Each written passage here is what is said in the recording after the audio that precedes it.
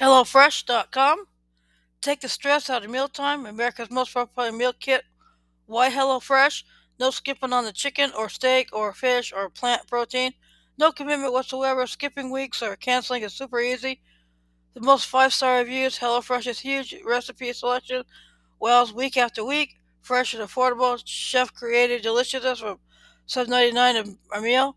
What's inside each box? Easy to follow recipes with clear nutritional info, pre-portioned ingredients straight from the farm, convenient meal kits that fit perfectly in the fridge, a fun cooking experience that makes you feel unstoppable, over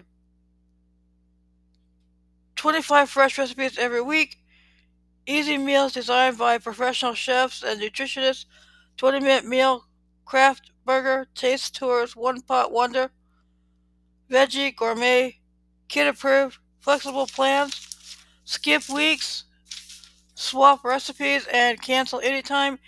Only order what and when you want. No commitments. BetterHelp.com.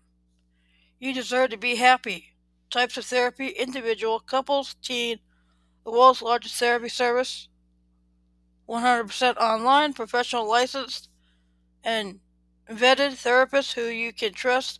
Tap into the world's largest network of licensed, accredited, and experienced therapists who can help you with a range of issues, including depression, anxiety, relationships, trauma, grief, and more. With BetterHelp's therapists, you get the same professionalism and quality you would expect from an in-office therapist, but with the ability to communicate when and how you want. Get matched to the best therapist for you. Answer a few questions to find a therapist who fits your needs and preferences. Tap into their largest network of licensed professional board certified providers. Communicate your way. Messaging, chat, phone, video, talk to your therapist however you feel comfortable. Therapy when you need it. Message your therapist anytime from anywhere. No scheduling needed. Schedule a live session at a time that's convenient for you. Connect from your phone, tablet, or computer. Good morning. Here is chapter 19 of Laura Ingalls Wilder's Little House on the Prairie, titled Mr. Edwards Meets Santa Claus. The days were short and cold. The wind whistled sharply, but there was no snow. Cold rains were falling day after day. The rain fell, pattering on the roof and pouring from the eaves. Mary and Laura stayed close by the fire, sewing their 9-patch quilt blocks or cutting paper dolls from scraps of wrapping paper and hearing the wet sound of the rain. Every night was so cold that they expected to see snow the next morning, but in the morning they saw only sad, wet grass. They pressed their noses against the squares of glass in the windows that Pa had made, and they were glad they could see out, but they wished they could see snow. Laura was anxious because Christmas was near and Santa Claus and his reindeer could not travel without snow. Mary was afraid that even if it snowed, Santa Claus could not find them so far away in Indian Territory. When they asked Ma about this, she said she didn't know. What day is it? They asked her anxiously. How many more days till Christmas? And they counted off the days on their fingers till there was only one more day left. Rain was still falling that morning. There was not one crack in the gray sky. They felt almost sure there would be no Christmas. Still, they kept hoping. Just before noon, the light changed. The clouds broke and drifted apart, shining white in a clear blue sky. The sun shone, birds sang, and thousands of drops of water sparkled on the grasses. But when Ma opened the door to let in the fresh, cold air, they heard the creek roaring. They had not thought about the creek. Now they knew they would have no Christmas because Santa Claus could not cross that roaring creek. Pa came in bringing a big fat turkey. If it weighed less than 20 pounds, he said, he'd eat it, feathers and all. He asked Laura, how's that for a Christmas dinner? Think you can manage one of those drumsticks? She said, yes, she could, but she was sober. Then Mary asked him if the creek was going down, and he said it was still rising. Ma said it was too bad. She hated to think of Mr. eating his bachelor cooking all alone on Christmas Day. Mr. Edwards had been asked to eat Christmas dinner with them, but Pa shook his head and said a man would risk his neck trying to cross that creek now. No, he said, the current's too strong. We'll just have to make up our minds that Edwards won't be here tomorrow. Of course, that meant that Santa Claus could not come either. Laura and Mary tried not to mind too much. They watched Ma dress the wild turkey, and it was a very fat turkey. They were lucky little girls to have a good house to live in and a warm fire to sit by, and such a turkey for their Christmas dinner. Ma said so, and it was true. Ma said it was too bad that Santa Claus couldn't come this year, but they were such good little girls that he hadn't forgot them. He would surely come next year. Still, they were not happy.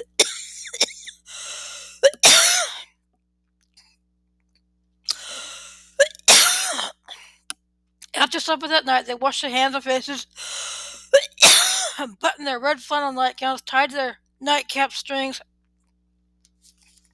and soberly said their prayers. They lay down in bed and pulled the covers up. It did not seem like at all like Christmas time.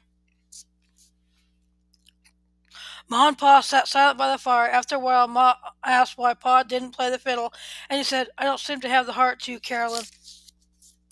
After a longer while, Ma suddenly stood up.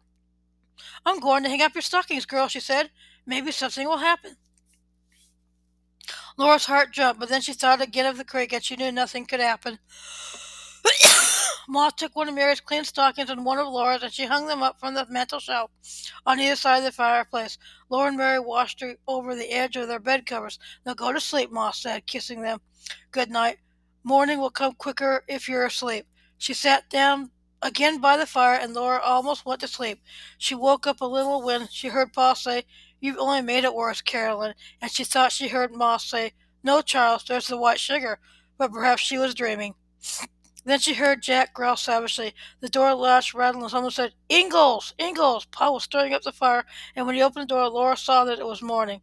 The outdoors was gray. "Great fish hooks, Edwards! Come in, man!" "What happened?" Pa exclaimed. Laura saw the stockings limply dangling, and she scrooged her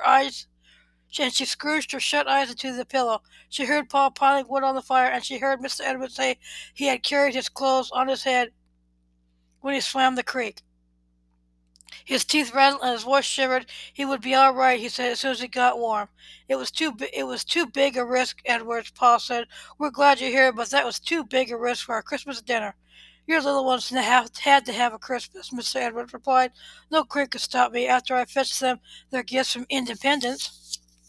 Laura sat straight up in bed. "Did you see Santa Claus?" she shouted. "I sure did," Mr. Edwards said. "Where? When? What did he look like? What did he say? Did he really give you something for us?" Mary and Laura cried.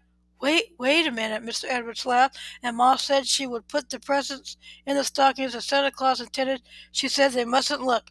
Mr. Edwards came and sat on the floor by their beds, and he answered every question they asked him. They honestly tried not to look at Ma, and they didn't quite see what she was doing. When he saw the creek rising, Mr. Edwards said he had known that Santa Claus could not get across it. "But you crossed it," Laura said. "Yes," Mr. Edwards replied, "but Santa Claus is too old and fat. He couldn't make it where a long, lean razorback like me could do so." And Mr. Edwards reasoned that if Santa Claus couldn't cross the creek, likely he would come no farther south than Independence. Why should he come 40 miles across the prairie only to be turned back? Of course he wouldn't do that. So Mr. Edwards had walked to Independence in the rain. In the rain, Mary asked. Mr. Edwards said he wore his rubber coat, and there, coming down the street in Independence, he had met Santa Claus. "In the daytime?" Laura asked. She hadn't thought that anyone could see Santa Claus in the daytime. "No," Mr. Edwards said. "It was night, but light shone out across the street from the saloons. Well, the first thing Santa Claus said was, 'Hello, Mr. Edwards, did you know?' Mary asked, and Laura asked, 'How did you know he was really Santa Claus?' Mr. Edwards said that Santa Claus knew everybody, and he had recognized Santa at once by his whiskers. Santa Claus had the longest, thickest, whitest set of whiskers west of the Mississippi. So Santa Claus said, 'Hello, Edwards. Last time I saw you, you were sleeping on a corn shuck bed in Tennessee.' And Mr. Edwards well remembered the little pair of red yarn mittens that Santa Claus had left him that time. Then Santa Claus said, 'I understand you're living now down along the Verdigris River. Have you ever met up down yonder with two young girls named Mary and Laura?' 'I surely am acquainted with them,' Mr. Edwards replied.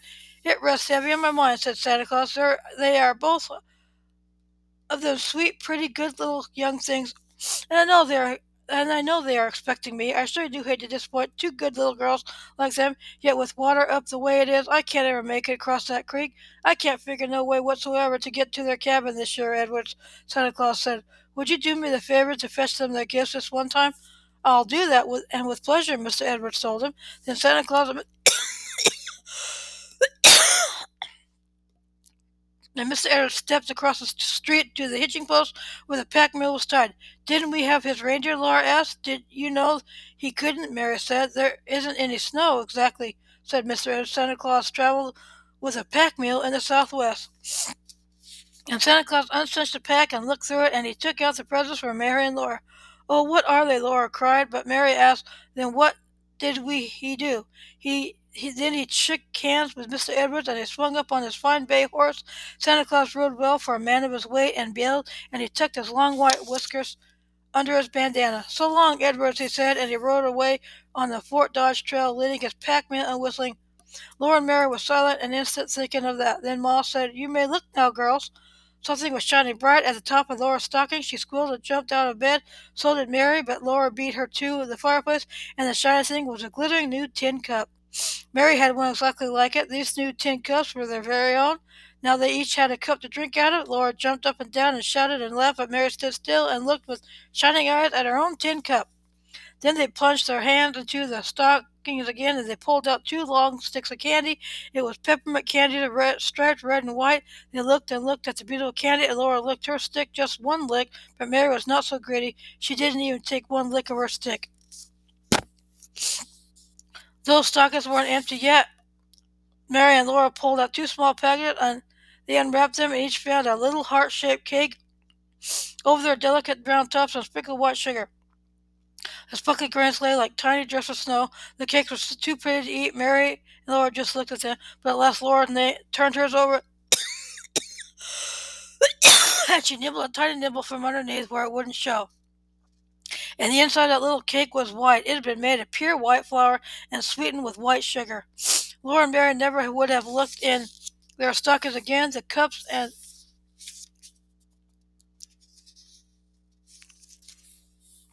the cakes and the candies were almost too much. They were too happy to speak, but Ma asked if they were sure the stockings were empty.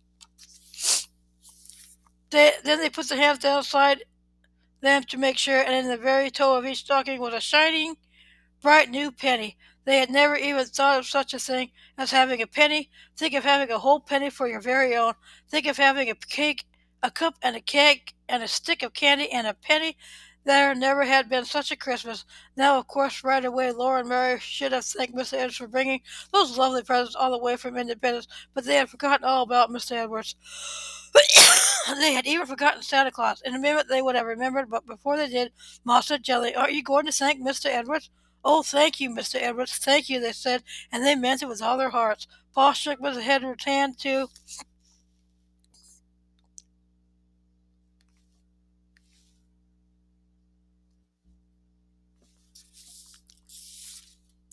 Pa shook Mr. hand, too, and again it shook.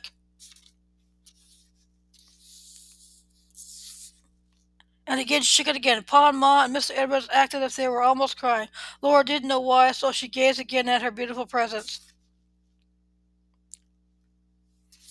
She looked up again when Ma gasped, and Mr. Edwards was taking sweet potatoes.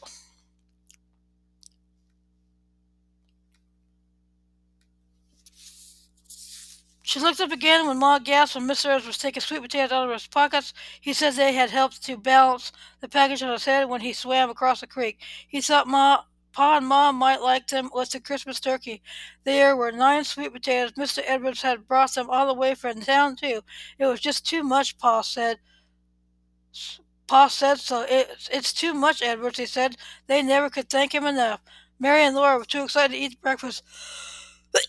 They drank the milk from their shining new cups, but they could not swallow the rabbit stew and the cornmeal mush. Don't make them, Charles Moss said. It will soon be dinner time. For Christmas dinner there was the tender, juicy roasted turkey. There were the sweet potatoes baked in the ashes and carefully wiped so that you could eat the good skins, too. There was a loaf of salt rising bread made from the last of the white flour, and after all that there was stewed dried blackberries and little cakes, but these little cakes were made with brown sugar, and they did not have white sugar sprinkled over their tops. Then Pa and Ma and Mr. Edwards sat by the fire and talked about Christmas times back in Tennessee and up north in the big woods. But Mary and Laura looked at their beautiful cakes and played with their berries and drank their water out of their new cups, and little by little they looked and sucked their sticks of candy till each stick was sharp pointed on one end. That was a happy Christmas. Thank you for listening to this chapter of Laura Ingalls Wilder's Little House on the Prairie. Stay safe. Thank you for listening, and have a good week.